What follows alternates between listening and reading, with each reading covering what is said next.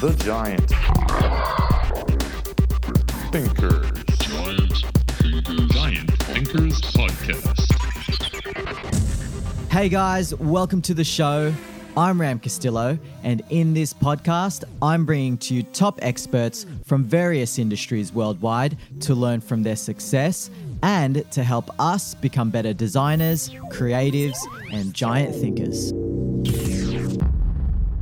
G'day Giants, welcome to episode number 66. Our guest today is a 10-time world Muay Thai champion.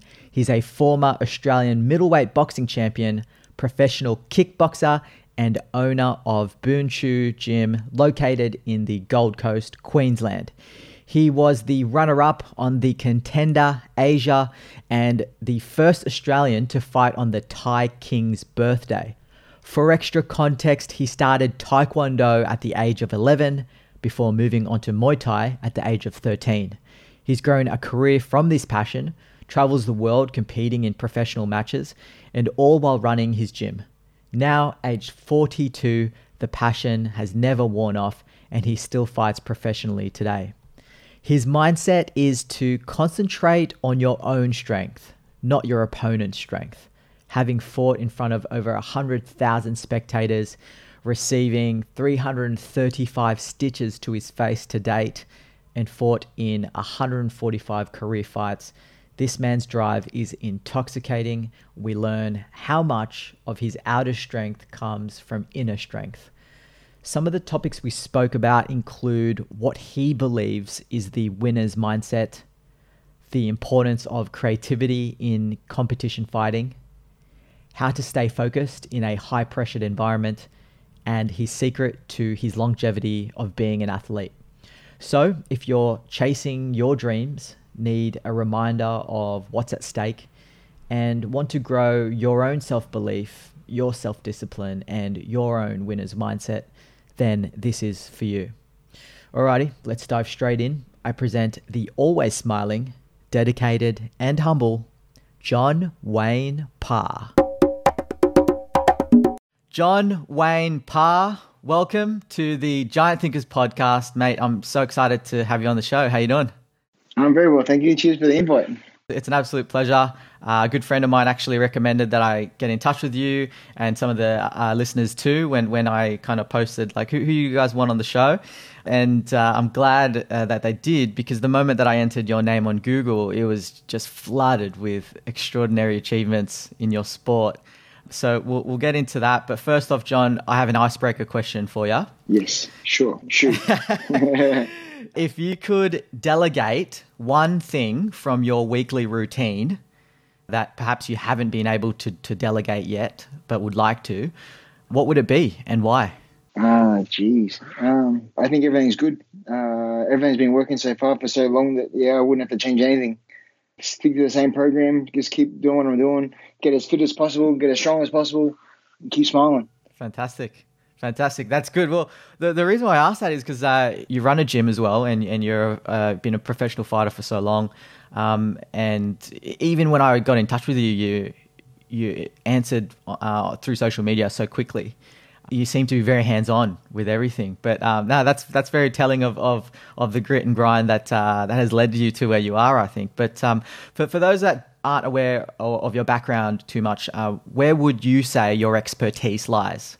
People that aren't familiar with the sport of Muay Thai, it's very similar to kickboxing. We use punches, kicks, knees, and elbows. It's a traditional martial art from the country of Thailand. So I was very fortunate to live in Thailand for 5 years. I had approximately close to 40 fights in Thailand, and then all up I've had 145 fights altogether with boxing and Muay Thai together. So my expertise is striking. I've been very fortunate to travel over the world and represent Australia, and very lucky to be successful. So I've won 10 world titles in the sport, and I'm 42 years old and still striving to keep wanting to be the best. The excitement of the sport hasn't worn off yet. I'm still excited about the sport as much as I am now as I was when I first started. So it's one of those things where I found my passion, and I was very lucky to turn my passion into a career. Amazing, mate. So, okay, there's a couple ways we can slice this, but let's start with maybe your childhood and how you grew up. I think, of course, there's that growth phase when you're even 4 years old, let's say, where you're exposed to things that maybe other kids haven't been. Or let's kind of start there. How did you find that passion? Who kind of brought it to your attention? So I was very infatuated with a TV show called Monkey Magic. It was a martial, the one, yeah. it was a martial arts show. The monkey, he had to defend the Buddha. And in martial art, he was fighting all the bad guys with his stick and bow and being really awesome, flying through the air. And I just from that moment on, sort of had a passion. And then rock and roll wrestling came on TV. Hulk Hogan, all these sort of guys, and it's like, oh wow, I'd love to fight in the ring one day. So. And then not long after that, the movie Karate Kid came, and it was about a young kid goes to a new town. He's a new kid, and then he has to adjust. And so that was sort of my life. I moved a lot as a kid. My parents were horse trainers, so I went to 11 different schools. So I was always the new guy. And then at the age of 11, we finally moved to Brisbane. And there was a Taekwondo school that was only like 5 streets away from our house. And this was the first time that my parents gave me permission to go out at night by myself. And it was only a small bike ride from home to the gym and back again. Yeah, so I did that for about a year and a half. Unfortunately, they couldn't make their rent, so they moved out. So it was about 6 months there. I was sort of lost. I didn't know what I was going to do. And then it was just so fortunate that kickboxing came and moved into the same hall that the Taekwondo was at. So the plan was I was gonna do this kickboxing until I found another Taekwondo school, because Taekwondo was my life at that stage.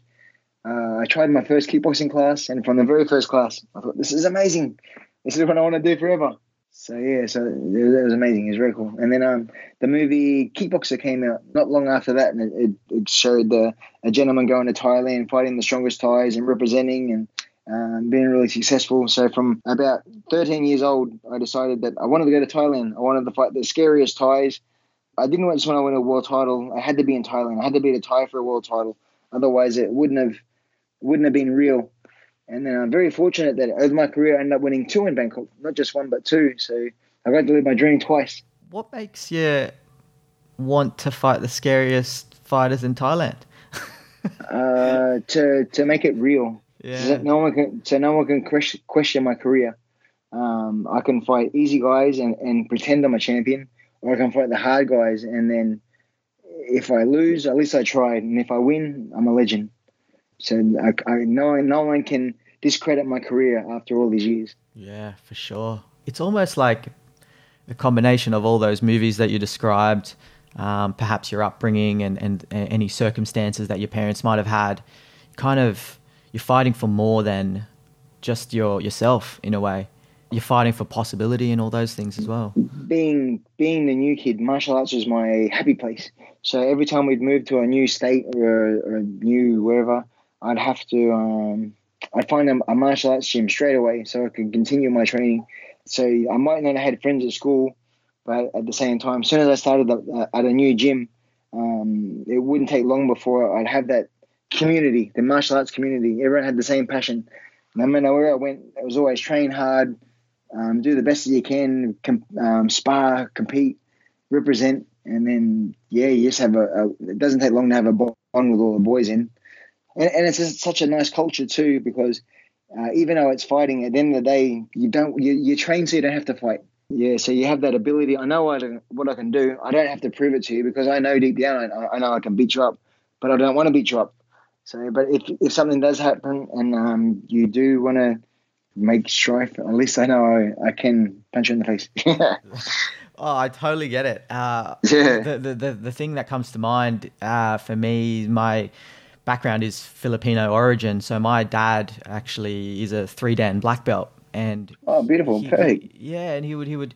I mean, I never got into it to that degree by any means. I took a few classes, when I was a kid. But the way my dad explained karate, and he specifically did karate and judo, and he competed all across Philippines when he was, from like 14 all the way up to his 20s.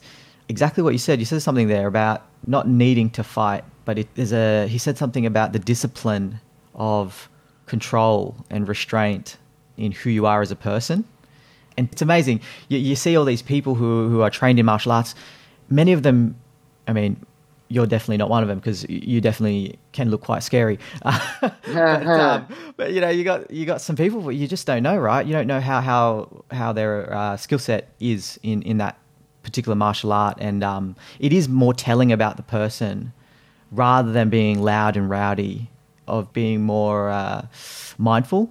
There's a sense of control and peace, isn't there, as well, with the disciplines. I mean, let's go into that a bit. Well, how would you describe Muay Thai to someone that has zero knowledge of the sport? How does it differ from other fighting styles? Like you mentioned, Taekwondo, kickboxing, there's karate, judo, jiu-jitsu.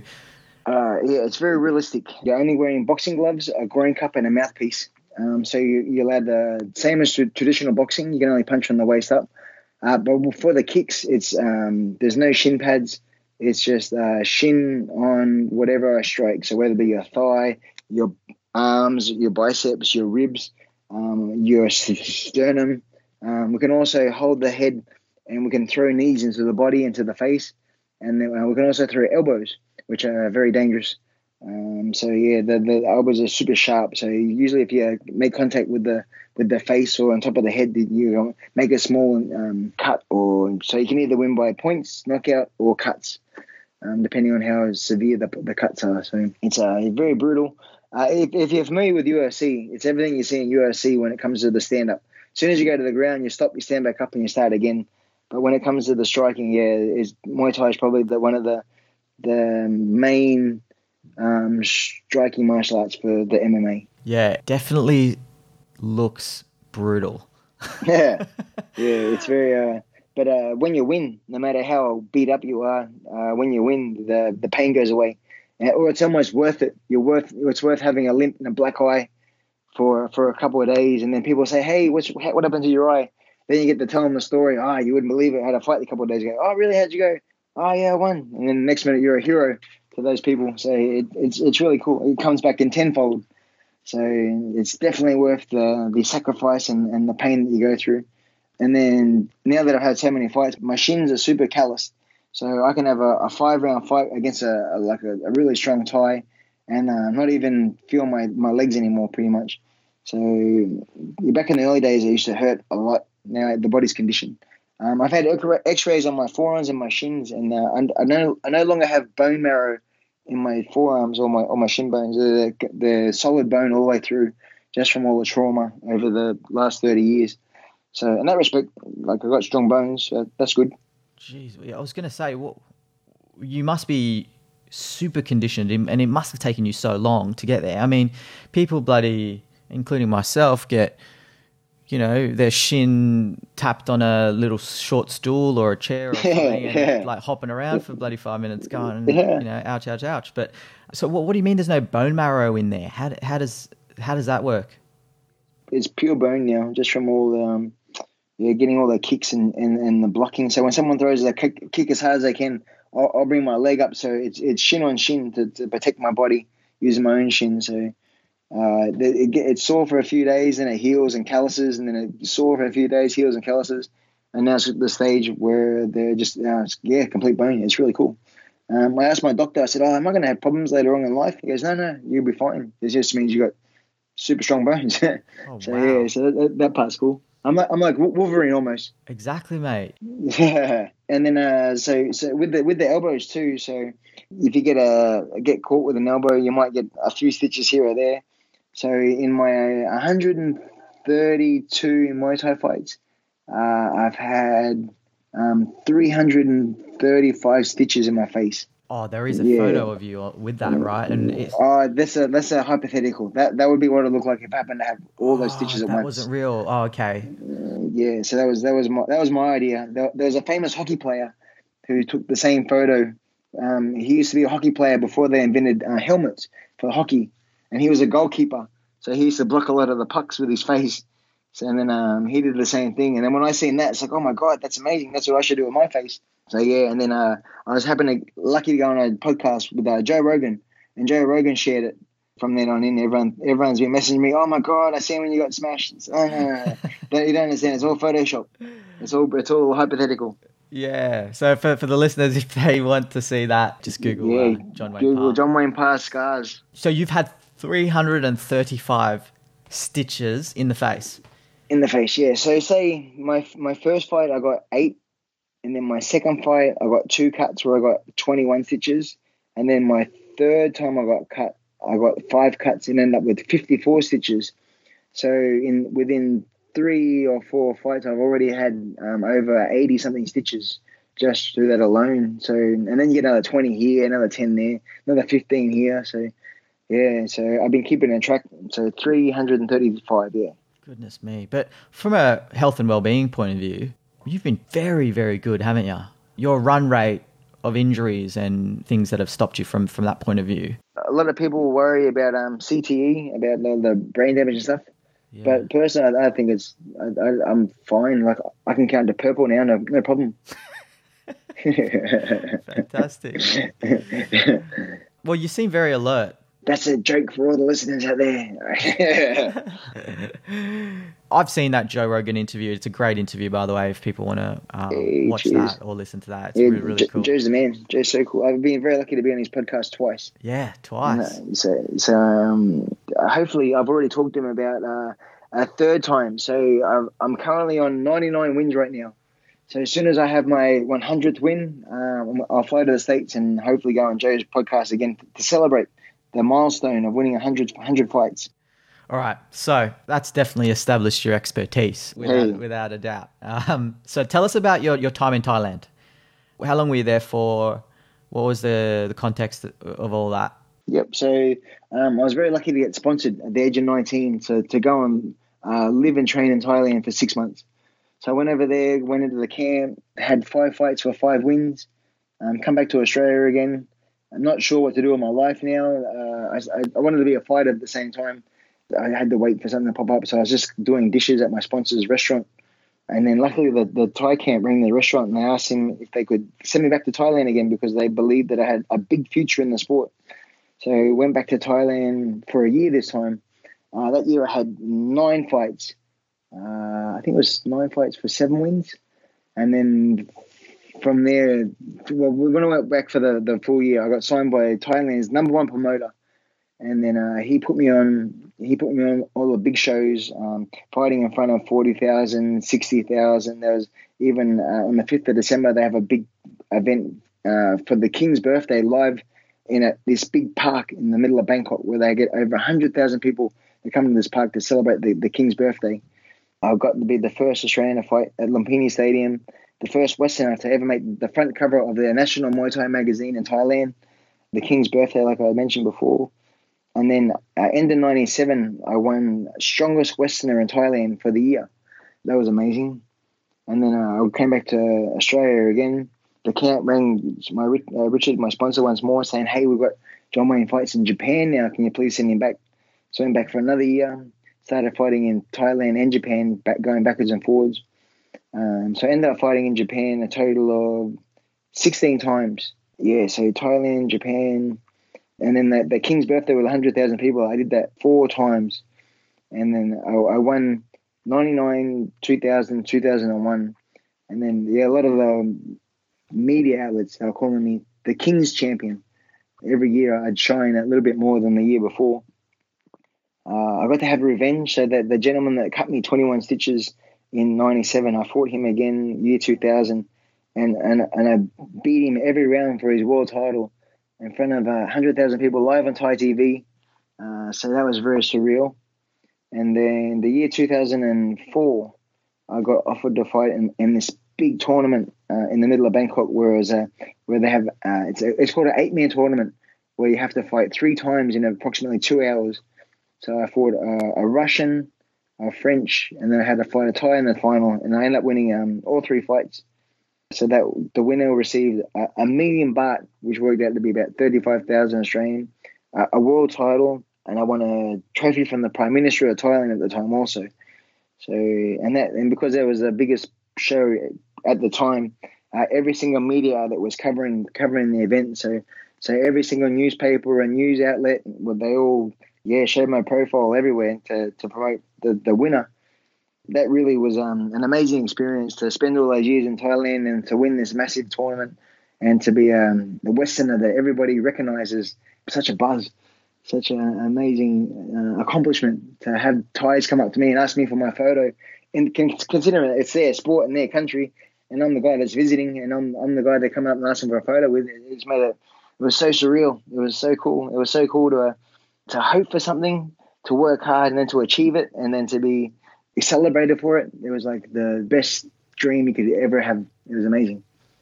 Mate, congrats. That even the way you were just walking through that story, it sounded like you were reliving it again. Yeah, I'm very, very proud. It's nice to be famous around the world, but to be famous in Thailand, that's all I've ever cared about since I was about 13 years old. Since the movie Kickboxer came out, it's been my main focus is to be a star in Thailand. And so now my friends go to Thailand all the time. They go and train, or they'll go catch a taxi somewhere, and they'll say, "Oh, you got an accent? Where are you from?" "Oh, from Australia." "Oh, Australia. Do you know who John Wayne Parr is?" And then people will message me, "Hey, everyone seems to know you over here," or there's photos of you in their shop, or it's just so cool to reach the pinnacle. Well, you definitely lived out that dream into reality and then some, mate. It reminds me of that movie. Do you remember Bloodsport with yes. Jean-Claude Van Damme? Mate, that goodness me, you were doing that for this king. Yeah, it was crazy. It was so cool. It was so cool. Yeah, it's nothing. The first time I fought in front of 40,000 people was like, wow, a few people. Then the 60,000, that was crazy. And then when I did the 100,000, so I walked up onto the ring, and then as soon as you're on the ring, you're elevated above the crowd, and as far as you could see was just heads. And it was just like, this is bizarre. And then my legs went a little bit weak, and then it's just like, this is crazy. And then once the fight started, I tried to go too hard too early. I burned out a little bit. I ended up gassing in the last round. Fell down a couple of times, and then which is a big point scorer in Muay Thai. And then I lost the first one. And in 1999, I did the King's Birthday again. And this time I said, I know the mistake that I made last time is I let the crowd get to me. This time I'm going to go out there, I'm going to take a big breath, and I'm going to enjoy every single moment. So we walked out to the ring, and then just looking out, seeing 100,000 people, and just going, you know what, this is amazing. How many people get to do this? And then I ended up having the greatest fight they ever had. And then I came back the following year, and I won the world title on the same show. And then 2001, when I did it, I was looking out and over the crowd, and I swear there was probably only 99,000 people there. It's like there's a little bit at the back that was seen to be missing. They could have squeezed a few more people in. It's like, damn, where is everybody? Well, I thought this was supposed to be a big event. There's only 99,000 instead of 100,000. This is terrible. So it's amazing what you can accustom your mind to overcome hurdles.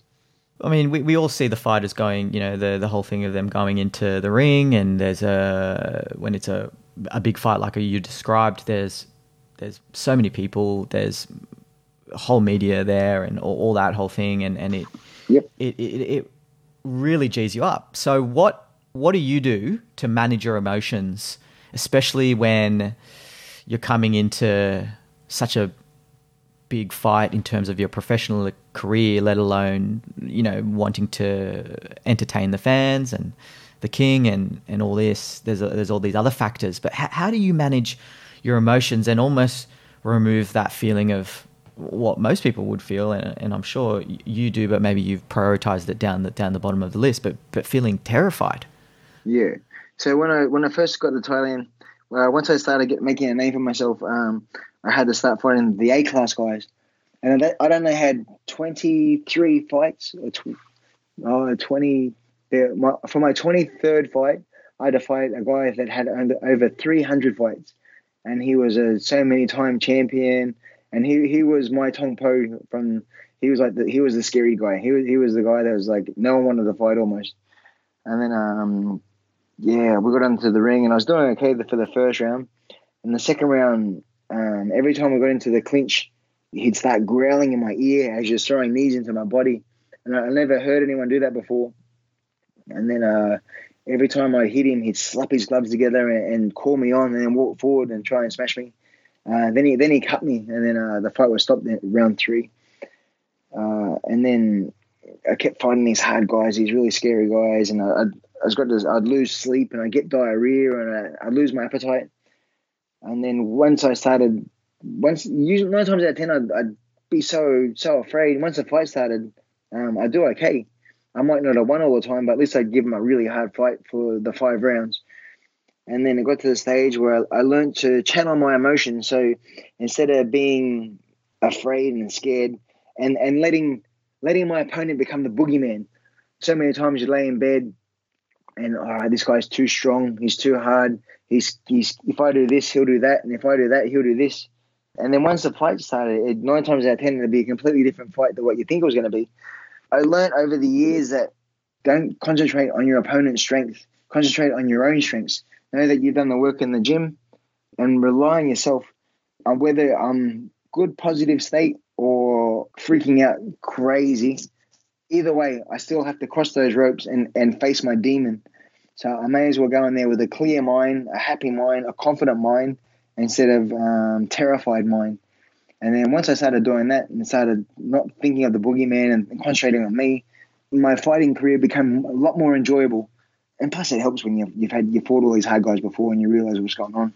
But before that, it was very hard. So now, if I'm just fighting someone normal, I won't lose any sleep. If I'm fighting a superstar, then maybe you tend to think about it a little bit more. But at the same time, when you start getting the negative thoughts, you change the channel and start thinking about washing your clothes or doing the dishes or vacuuming the house or something to distract you. All right, we're going to revisit the mental game a little later on, but we'll wrap up the time in Thailand. But what would you say is the craziest thing you did there, or was it fighting for the king that many times? Actually, there's a big water festival every year in April. It's the hottest time of the year, and it's the Thai New Year. So we celebrate New Year on the 31st of December. And then the Thais, they celebrate in April because of the water cycle.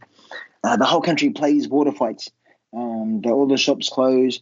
If someone's riding on a scooter, you can throw a bucket of water at them. If they fall off their bike, that's their problem. If someone's wearing a suit, you can throw water on them, and they can't say anything because it's the water fight time of the year. It's so crazy. It's so cool. And then so I had a fight the day before, had a win. So the next day we had a couple of whiskeys and we played all day and we were playing all night.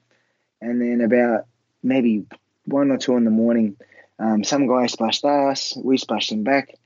And next minute, this big guy throws his bucket down on the ground. He storms up to me and my friend. Really? And he tells us, if you wet me one more time, I'm going to kill both of you. So what? And then he's like, are you French? And then I probably shouldn't have said we, because he made him really angry. So anyway, he threw a kick into my body as hard as he could. So there was no getting out of it. Now the time for talk was over. So I sort of rushed in with my hands, and I'd never been in a street fight before. So I threw a kick at him, and I ended up falling over. And then as I was on all hands and knees, I felt a donk on the back of my head. And then I've gone to stand up, and then blood just rushed all down my face and all over my clothes. And the guy that hit me ran away. My friend came up to me. He's like, "Oh, do you know what happened?" I said, "Oh, the guy must have had a ring on when he punched me in the back of the head." He goes, "Oh, you didn't get punched. You just got barstooled." I said, "Oh, great." No. Yeah, so I got hit, and then went to the hospital. Ended up getting 14 stitches in the back of my head. And it cost me 5,000 baht, which is a lot of money back then because I didn't really have much. And then we sent another Thai friend not long after, and he said, "Oh, I see you got bandage on the back of the head. What happened?" I said, "Oh, I got barstooled last night." He goes, "Really?" He goes, if you get that guy arrested, you can get money off him. You can get your money back. So, "Oh, really?" So we went to the police station. We put in a report. They said, "If you find the guy, let us know, and we'll arrest him." So we went back to the bar that he hit me in front of, and sure enough, they were there. So we had him arrested just because I was out of money, so I needed my money back. And then the big SWAT team came, they arrested the guy, and they asked me, they said, "So what do you want? How much money do you want?" So I want my $5,000, 5,000 baht back. Sorry. And they're like, okay, no worries. I said, oh look, we want to teach this gentleman a lesson for hitting you over the head. So we're going to keep him overnight. Come back in the morning. Oh yeah, okay. That. So as we were leaving, one of the policemen tapped me on the shoulder and said, when you come back tomorrow, ask for 10,000 baht. So whoa, okay, yeah, sure, easy. So the next day we come back in the morning and they said, oh look, this guy doesn't have any money. He has to get money transferred from I think it was in Poland. He needs money to transfer overseas. Come back in the afternoon, and then another policeman tapped me on the shoulder and said, oh, when you come back in the afternoon, ask for 20,000 baht. I said, geez, okay, no worries. And then I came back in the afternoon and they said, oh, look, this guy's been crying. He's still in his going out clothes from the night before. He's in a little cell sweating. He's hating life. He's willing to pay you 28,000 baht. So, awesome. That's so cool. The guy paid the money. The police let the gentleman out of the cell, undid his handcuffs. They let him go. And then one of the other policemen, he said to me, okay, I'll meet you downstairs in the toilet. So, okay, sure. So I got downstairs to the toilet area, and the policeman said, today was my day off. I only came into work today to give you a hand with this guy because you look like a good kid. So you owe me 8,000 of that 28,000 baht. Okay, that's no problem. I can do that. So yeah, I got the 8,000 out of the 28, gave it to the policeman, and then he politely asked me to get out of there and don't say this to anyone.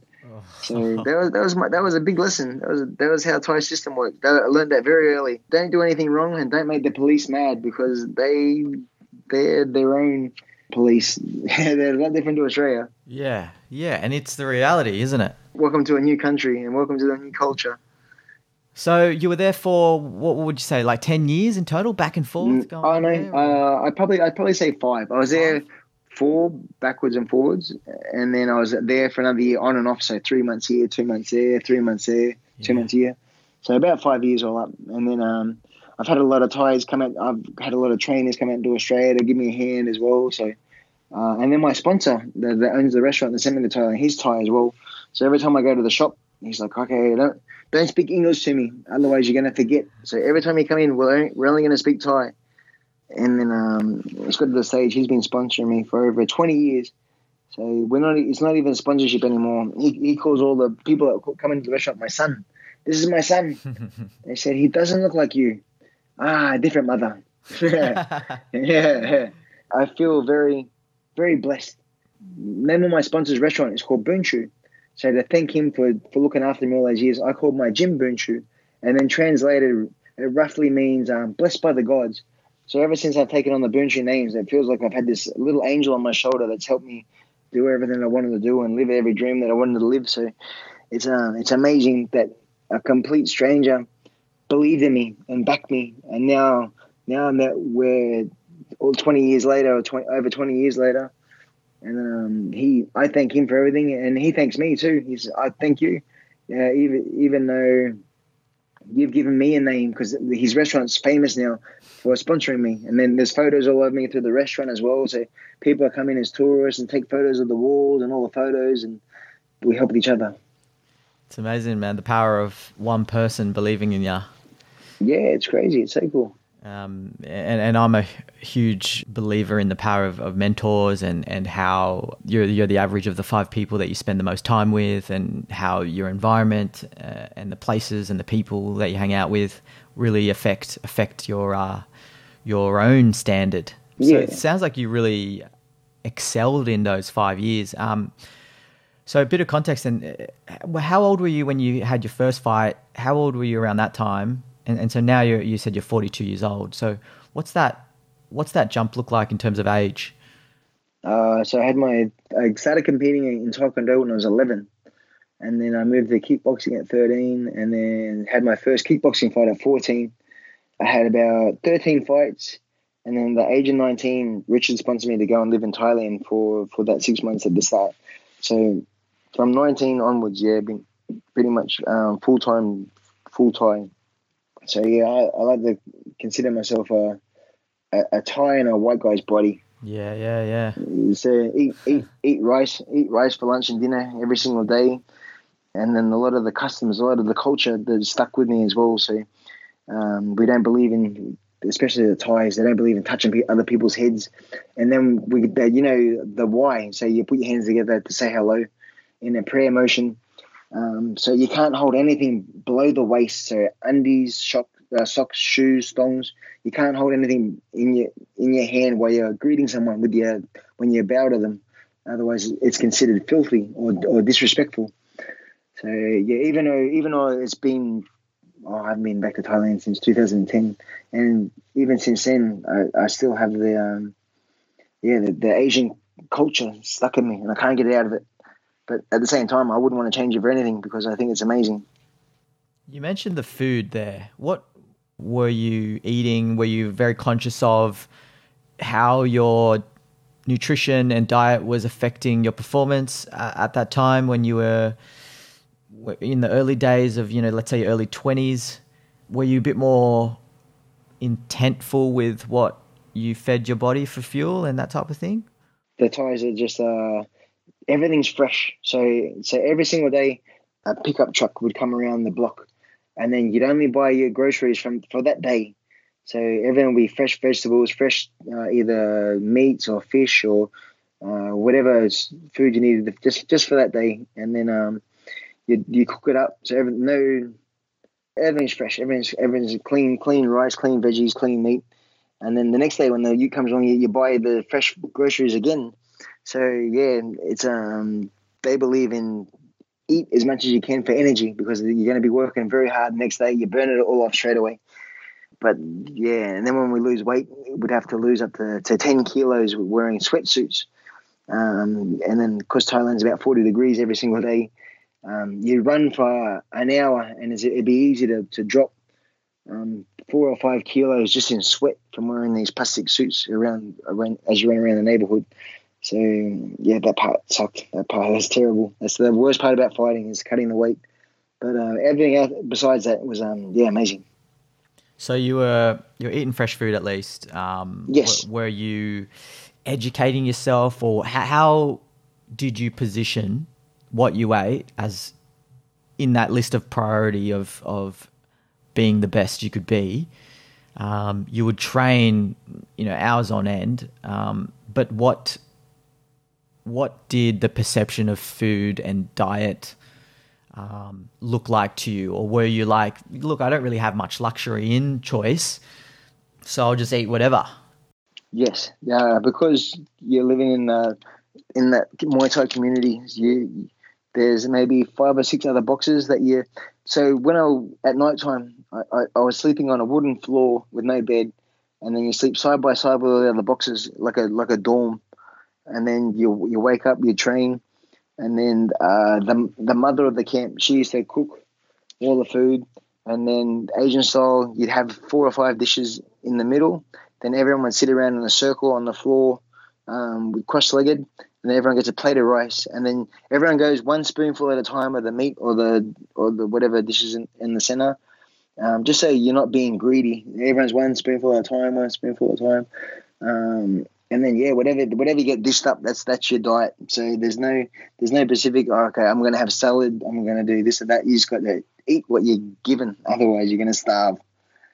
And I didn't really know much about nutrition back then either. So all I knew was eat, train, sleep. Eat, train, sleep. I didn't matter what I was eating as long as I was full. I didn't care as long as I had energy. So what are you eating now? Would you say are you a bit more? A lot more conscious about what I'm putting in my mouth these days. A lot more seafood. I went and seen a dietitian about 10 years ago. And so seafood, imagine a pie graph. It's a third seafood, a third vegetables or salads, and then the other third carbs. So seafood, carbs, veggies, and then portion size too. So you want to eat till you're content, not till you're full. And over a 10-week period, it'd be easy between the diet and training to lose 10, 12, 14 kilos, no problem. Wow. So the easiest, the sum it up easily, if you sweat 3, eat 2. If you sweat 2, eat 1.5. And there's no other choice, but the weight has to come off. Yeah. So instead of sweating 3 and eating 4, you sort of, it sucks because you're always hungry. But at the same time, you want to be content that you got enough energy to get through your sessions. So the worst part about fighting is as the fight gets closer, you're training harder, but you're eating less. So the workload to energy load is complete opposite spectrum. So it's very tough. It's very hard mentally because you always feel like you're running on empty, but at the same time you have to push out the rounds if you want to be strong. Reminds me of bodybuilders too, hey, when it comes to just dropping weight and just... Worse, because we've got to compete. They got to look pretty, but we have to actually go out there and fight for... It's like a 15-minute sprint. So, and if you don't have the gas tank, last thing you want to do is get out there and they call it when your legs die. So all of a sudden you're jumping around, all of a sudden your feet feel like they're stuck in the mud, and you got some guy in front of you that wants to try and knock you out. It's not good. It's not a happy place to be. You have all these ideas in your head what you want to do, but when your body can't deliver those promises, then you're in a whole world of trouble. Yeah, I think on that Joe Rogan interview, you actually said that you were preparing by doing 10 to 12 kilometers per day, just running. A total of 100 kilometers per week was your goal, and then over 10 weeks you'd run 1,000 kilometers plus 9 rounds every day on the bags. Yeah. So 12 kilometers in the morning, and then another 7 kilometers in the afternoon. So it ended up being 19 kilometers a day. Oh wow! And then times 5 days a week, times 10 weeks. Yeah, so it was almost 1,000 kilometers. And then that's before all the other stuff. That's just the warm up. That's just your warm up before you get into the bags and pads and sparring. But then you're ready in the change room. As you're walking out, you don't have to question yourself. You know you've done all the work, and then from the first round you can go crazy until the final bell. So yeah, you put yourself in the worst situation possible, and then if it's an easy fight and you happen to land a good shot and the guy goes down, perfect. But if the guy's a killer and he's going to stand there for the whole time throwing straight back, you need to have that fuel. Otherwise, yeah, once you gas, there's no coming back. It's not like boxing. I used to box professionally as well. I had 13 pro fights. I boxed 12 rounds 4 times. And then the last time I fought 12 rounds boxing, about 3 weeks later, I had a 5-round Muay Thai fight. And I thought I was fit. I just done 12 rounds boxing. I'll be fine. Yeah. And then the Muay Thai fight, there was no second win. Once you hit the wall, there's no you're so gone. You're just a sitting duck. So it's very important that you do all those rounds and do all the work in the gym. So come fight time, there's no, you don't want to get hurt, because getting hurt is terrible. Favorite exercise that comes to mind, mate, when it comes to preparing yourself? I like running. Just running. Yeah. Running's good. Running's good. Pads are good. Sparring's fun. Everything. I like the whole thing. Otherwise, I wouldn't be doing it. Yeah, I love every single aspect of the whole game. So at 42, you're still competing. How many fights have you had professionally, would you say, roughly, up until now? All up? Yeah. 145. 145 with my boxing and my Muay Thai. 145. Now, when you look back, and I mean, let's just put that into context for a minute. That's a shit ton of fights. Yeah. For any fighting discipline or combat sport. When you look back, what was the most challenging fight, would you say, and why? I was on a reality TV show in Singapore called the Contender Asia. Yeah, you were in the Contender as well. Yeah. Yeah. So we had to live in a house, or a warehouse, for 8 weeks, and then I won 3 fights. So as soon as, if you win, you stay. If you lose, you'd have to go home straight away. So I won the 3 fights there, and then there was a 6-month break, and then we had a live final. So by the time they edited the show and they aired the show, and then by the time the final was on, everybody knew the characters, everybody knew the storylines. So when it comes to the final, we had 10,000 people live in a stadium in Singapore, and then it was televised to 130 countries. I think it was close to like 500 million viewers or something. It was crazy. And in the final, I had to fight probably the scariest Thai in this generation, in this era. And unfortunately, he really wanted the money. Yeah, so he was so strong. He ended up knocking me down in the first round, knocked me down again in the second round, cut me in the third, cut me again in the fourth. Jeez. And then I ended up going the decision. So even though I got like beat up and bloodied and cut, I didn't give him an inch. I made him work every single second for the whole time. So I lost the fight, but I won the war. As I gained a whole bunch of fans just from my never die spirit, which was really cool. So it's a fight that, even though I lost, I'm very proud of it. Amazing. What was the name of that guy? He sounds... Yeah, his name's Judson Glay. So we fought 3 times. So I fought him when he was 20 years old and the current Lumpini champion or the Thailand champion. And then second time we fought was the Contender Asia final.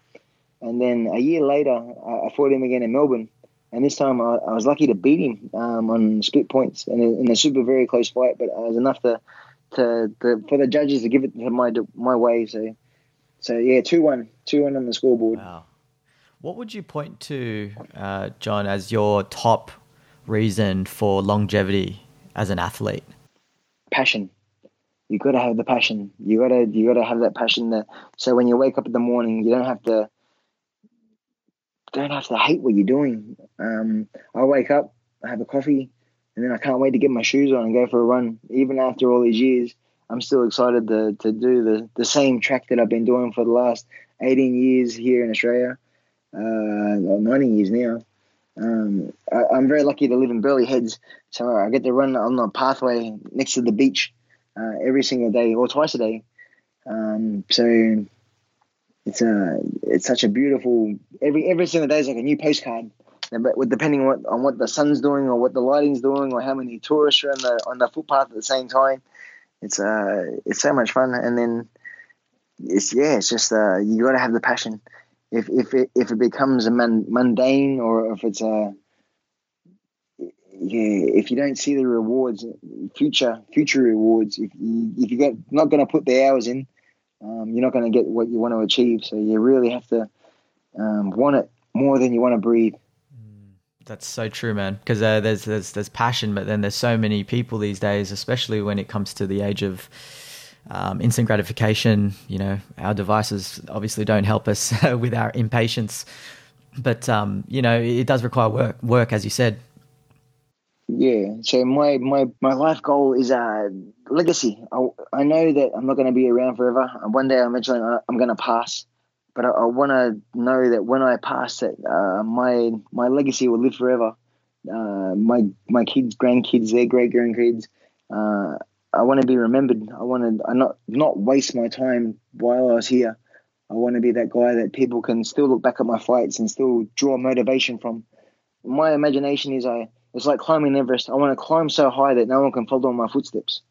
You once said, actually, I remember online, you said something like, don't fight for the glory. It's not about collecting gold. It's about building memories, stories of overcoming adversity, pass those stories on to your kids or inspire someone else. And then jokingly on Twitter, you said, of course, fight for the gold. It looks cool on the shelf. Yeah. But yeah, that's really powerful to know what you're fighting for. And I think it's important for all of us, especially the listeners and myself, to remember why we do what we do, and what's at stake, because there's a lot at stake, right? There's a very, very high price to pay, especially what you're doing. You're putting your health, your body, your future, everything on the line, and it's important to understand that exchange. Let's touch on the mental game again for a real quick minute. There was a quote that I read, I forgot who said it, but something about 50% of matches are won off the court. And it was referring to the mental preparation, mental framing side of being an athlete. How do you prepare mentally long-term? What's the self-talk like? What's the internal dialogue months away versus an hour before the fight? Yeah. So just like I was saying before, being self-confident, believing in yourself. I know that on the ring, I'm only one punch away from changing the tide of the fight. So I could be losing the first 4 rounds. Now I've got 3 minutes left on the clock to either knock this guy out or lose. And I'll do my best to try and knock him out, of course. But at the same time, even if I do lose, long as I know that I've given 100%, and you're beaten by the better guy in the day, I can still live with myself. If I think it's too hard and I take a knee and I don't get back up when I know that I could, then that nightmare is going to live with me forever.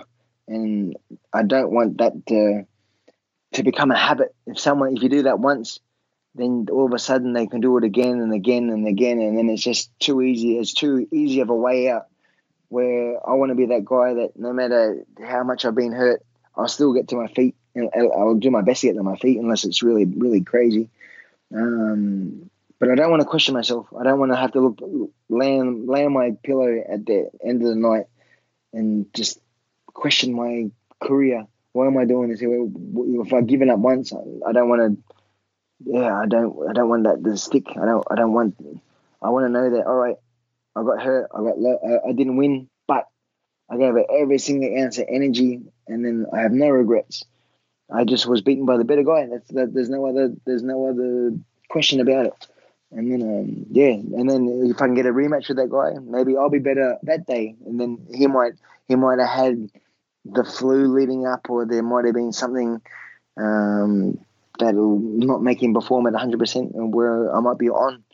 Yeah, it's all minuscule, but especially in my sport, the littlest things can make the biggest difference. Oh man, I love what you said about the habit. Like if I get down now, and if I train myself to not get up, then it's too easy. I think that's really powerful. If you have, especially with the day of social media, everyone wants to be the nice guy. So if someone has a loss, and you'll get 50 people online going, "Oh, don't worry about it, mate. Don't worry about it, mate." And then that person starts getting comfortable. Oh, even though I lost, I didn't lose any fans. Everyone still supports me. And then when they get into that situation again, there's no repercussion. They think if they lose, everyone's still going to have their back. Where if people, the reality is, sure, people are nice to you online, but deep down, you're now considered a loser because you lost. Agreed. So you don't want to be a loser. You only want to strive for greatness. So I don't want to be that guy that has to have people give me sympathy. In fighting sports, the simplest thing is people say, "How'd you go? How'd you go on your fight?" As soon as you say you win, conversation's over. Everyone's like, "Oh, cool, that's awesome." And then they go on to the next subject. Then they said, "Oh, how'd you go on your fight?" "Oh, I lost."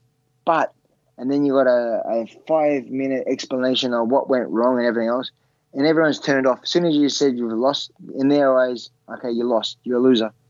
So it's better to go out there and win. So it's just that one word. How'd you go? I won. Conversation done, and you're a champion. Yeah.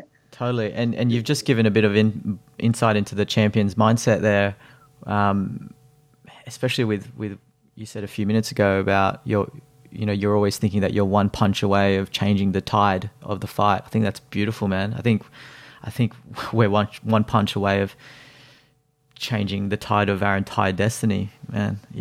Exactly. It's powerful stuff. Where would you say creativity comes in with competition fighting? Is it developing a style? Is it not doing the same thing all the time in order to be unpredictable round by round? When we come to you used the word imagination before, and you're really projecting the vision. But when it comes to being creative, developing a style, or maybe doing something that isn't so predictable, how important is that really, to kind of go in and make it your own? So with my pad holding, so what happens is the gentleman will hold the pads in the afternoon or in the morning, and then he'll read my body language. So I'm my own boss. I'll throw the combination, and then majority of the time my pad holder will be there to catch whatever I throw. If I go punch, kick, knee, elbow, he'll be there for everything. Just he'll feed off my energy, and then that way I'm not pre-programmed. Instead of someone going, okay, left, right, I do everything by myself, and then just rely on my pad holder to be there. So then I can create my own combinations without having been pre-programmed by someone else. So every single day I'm trying to throw at least 3 or 4 things new. So you can imagine I've got 8 weapons, 2 fists, 2 feet, 2 knees, 2 elbows. And then the amount of possibilities that I can create from just those 8 weapons is endless. So today I might go left jab, right kick. Tomorrow I might go left jab, 2 right kicks. Tomorrow I might go left jab, 1 right kick, 1 left kick. And then, so I'm constantly evolving. So I'm trying to, no matter what situation I'm in, to be able to adapt. So I might not land with the right, but I'll come through and land with the left. And then, and keeping everything spontaneous and with strength and power. So that no matter what combination I've thrown it already a million times in the gym. So I know that I can throw it with full velocity, and that's going to be very detrimental to your health. Yeah. Love that. All right, John, a few more questions for you. This one I ask all my guests.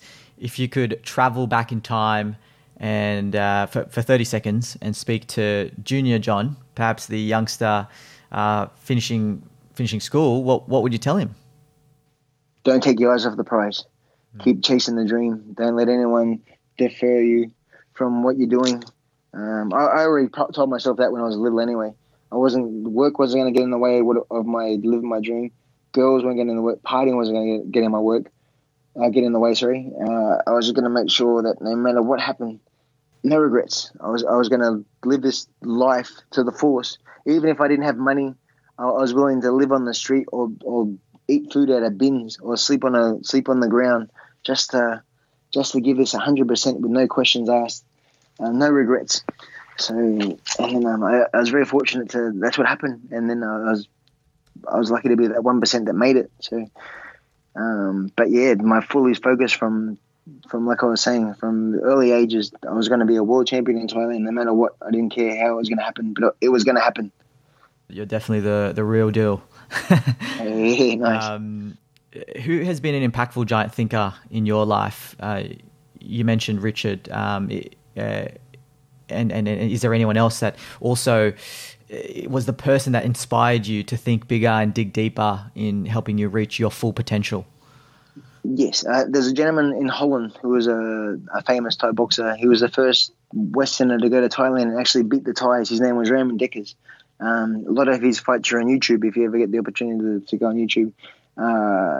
He was not only beating the Thais but knocking them out. Back in the late 80s, early 90s, no one could beat the Thais. They had this aura about them that they were invincible. And then there was a lot of pride for the country too, because back then Thais couldn't lose to Westerners. Otherwise, it was an insult to the country, their family, to the king. So they could not lose. And then he was going over there and beating them in such devastating fashion. He soon became like an overnight sensation where the whole country would stop. Restaurants would stop serving food while Raymond fought on TV. The whole country would stop and watch the TV when Raymond fought. So he inspired me. He was the one that showed me that, okay, these guys can be beaten with hard work and the right mindset. Anything, we can fight them just like they fight us. And then I was very lucky to meet him multiple times.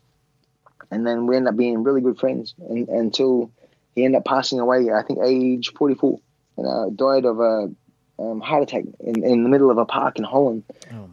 Even though he was fit and strong and a fighter and everything else, I guess he wasn't keeping up with his typical checkups. And it just spontaneously had a bit of a heart condition and then passed in a park. So, but to this day, it's still looking up on YouTube and still inspired. Hopefully one day walk in his footsteps and be great just like he was. Wow. Yeah, Ramon Dekker with a double K, the Diamond. The Diamond, yes. The Diamond, 8-time world Muay Thai champion. Good. Yes, he was the king. And then your first sponsor, Richard. Yeah, Richard. That's cool. So, John, what's next for you with everything you're involved in for the rest of the year and beyond? Yeah, so I've got a 3-fight contract with a company called Bellator, which is an MMA company, but they also do kickboxing shows. So I'm just waiting for a date for a next fight.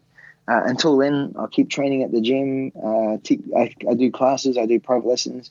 I've been very lucky to tour the world teaching seminars on fighting as well. Last weekend, I was just in Abu Dhabi teaching the national Muay Thai team over there, which was really cool. So it was a 24-hour flight. I had to teach a 1 hour seminar, and then it was a 24-hour flight home, which was crazy.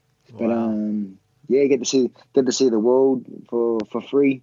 So when you get a fight, for instance, let's say the fight's in Japan, the promoter will ring up and they say, "Okay, John, I want you to fight this guy on this date at this weight, and we'll give you this much money." And they pay for your airfare, your accommodation. You usually get food money as well. So there's no reason why you have to put your hand in your pocket the whole time that you're there. You get to fight in Japan, we had crowds of close to 40,000 people every event. And then we had a TV audience in Japan at 20 million. So you're walking down the street, and then in the hotels, we'd have fans that would stay in the foyer of the hotels. So every time the lift would open, all the fans would run to the lift and try and get a photo or a signature. Or because they're doing documentaries on the fighter as well, a lot of the people knew your backstory, so they knew if you had a family. So people would come and give me gifts for my kids. Oh, look, here's a whole bag of Hello Kitty dolls and dresses. And one guy, I seen him on the street. He dropped to his knees and started crying. Yeah, I picked him up and gave him a hug. I said, "Oh, what's wrong?" He goes, "I was coming to the hotel to try and see you, and I'm meeting you on the street right now. I've come to give you this watch." And he digs into his pocket and pulls out this brand new watch. "I wanted to give you this as a gift so you can remember me." Wow, and it's like, "Yeah, that's amazing. Give us a hug." And then he started crying more because I gave him a hug. It's like, damn, stop crying already. So yeah, the fans in Japan they're fascinating. They're so crazy. And then, so you're a superstar when you go overseas. You jump on the plane, you come back home, and as soon as I go back to Australia, I just blend in with the crowd. No, hardly anyone knows who I am. In Thailand and overseas, I'm sort of a big deal, but in Australia, just another person on the street. It's really weird. It's cool because you don't get hassled. I couldn't imagine anything worse. And a friend of mine, I trained a gentleman called George St. Pierre in Canada, and he couldn't go down the street or go to a restaurant without getting just smashed by photos and people wanting just to do dumb crap like, "Oh, can you pick me up?" Everyone that I meet famous, I get them to pick me up and put me over their shoulder, or just like the most craziest requests. Or people have their phones out and then they'll try and videotape you, and you can see them plain as day trying to record you as well. So I'm lucky I'm not that guy, thank goodness. I'm lucky that in Australia, people come up and say good day maybe a couple of times a day, but I don't have the stalkers like the other international people do. So it's good to escape. Australia's nice. We've got so many stars here that don't really care about the fighters, which is good. Well, mate, I definitely think more Aussies and Americans are going to know you more after this episode. That's for sure. That's very cool. The big chunk of the demographic. But mate, I'm so glad to have been able to chat with you. How can listeners get in touch with you online? So my Instagram is John Wayne Parr. So I'll pre-warn you though, it's either fighting or really bad jokes. And when I say really bad, I mean they're really bad. But I'm in between fighting and wanting to hurt people. I like laughing. I like enjoying myself. I like having a good time. So hopefully that shows through my social media presence. Man, I was gonna say when I watched your videos, you were smiling ear to ear most of the time. I'm like, this is good. I enjoy my job. I consider punching people in the face a community service because at least there's probably at least 10 people in the whole world that wants to punch my opponent in the face. So it's my community service to punch them for them. So I've learned over the years that people won't punch themselves in the face. So it's my job to punch them for them. Yeah. And you're a family man too, so there you go. Yeah, I got my wife's American. My wife's from Cali, from California. Yeah, she was a fighter too, wasn't she? Yeah, she had 50 fights, 2 world titles. So her dad's full Mexican, and then mum's half German, half Norwegian. Wow. And then she's American, born and bred, and then my kids are. Geez, I don't even know what my kids are. They're just they're just little bits and pieces of everything. Yeah. How old are they now? I got a 15, a 10, and a 4. Oh, wow. So my 15-year-old had 22 fights. She's been lucky to fight in Canada, Thailand, and England. And my son's, he's only had 7 fights. And then my 4-year-old, she wants to be the dancer. It's Wow. like, geez, bloody hell. Yeah, really, you really want to be a dancer? You're really going to let down the family tradition? Like, yeah. It looks like you've kept two out of three in the family. That's pretty good. Yeah, no, I'm just joking. My little daughter's cool. She's my daddy's girl, so she can be whatever she wants to be. She can be a little fairy if she wants to be. I'll be the. Yeah, I watched The Rock with his little girl on Instagram, and it's so cool to see. So I'm very much the same.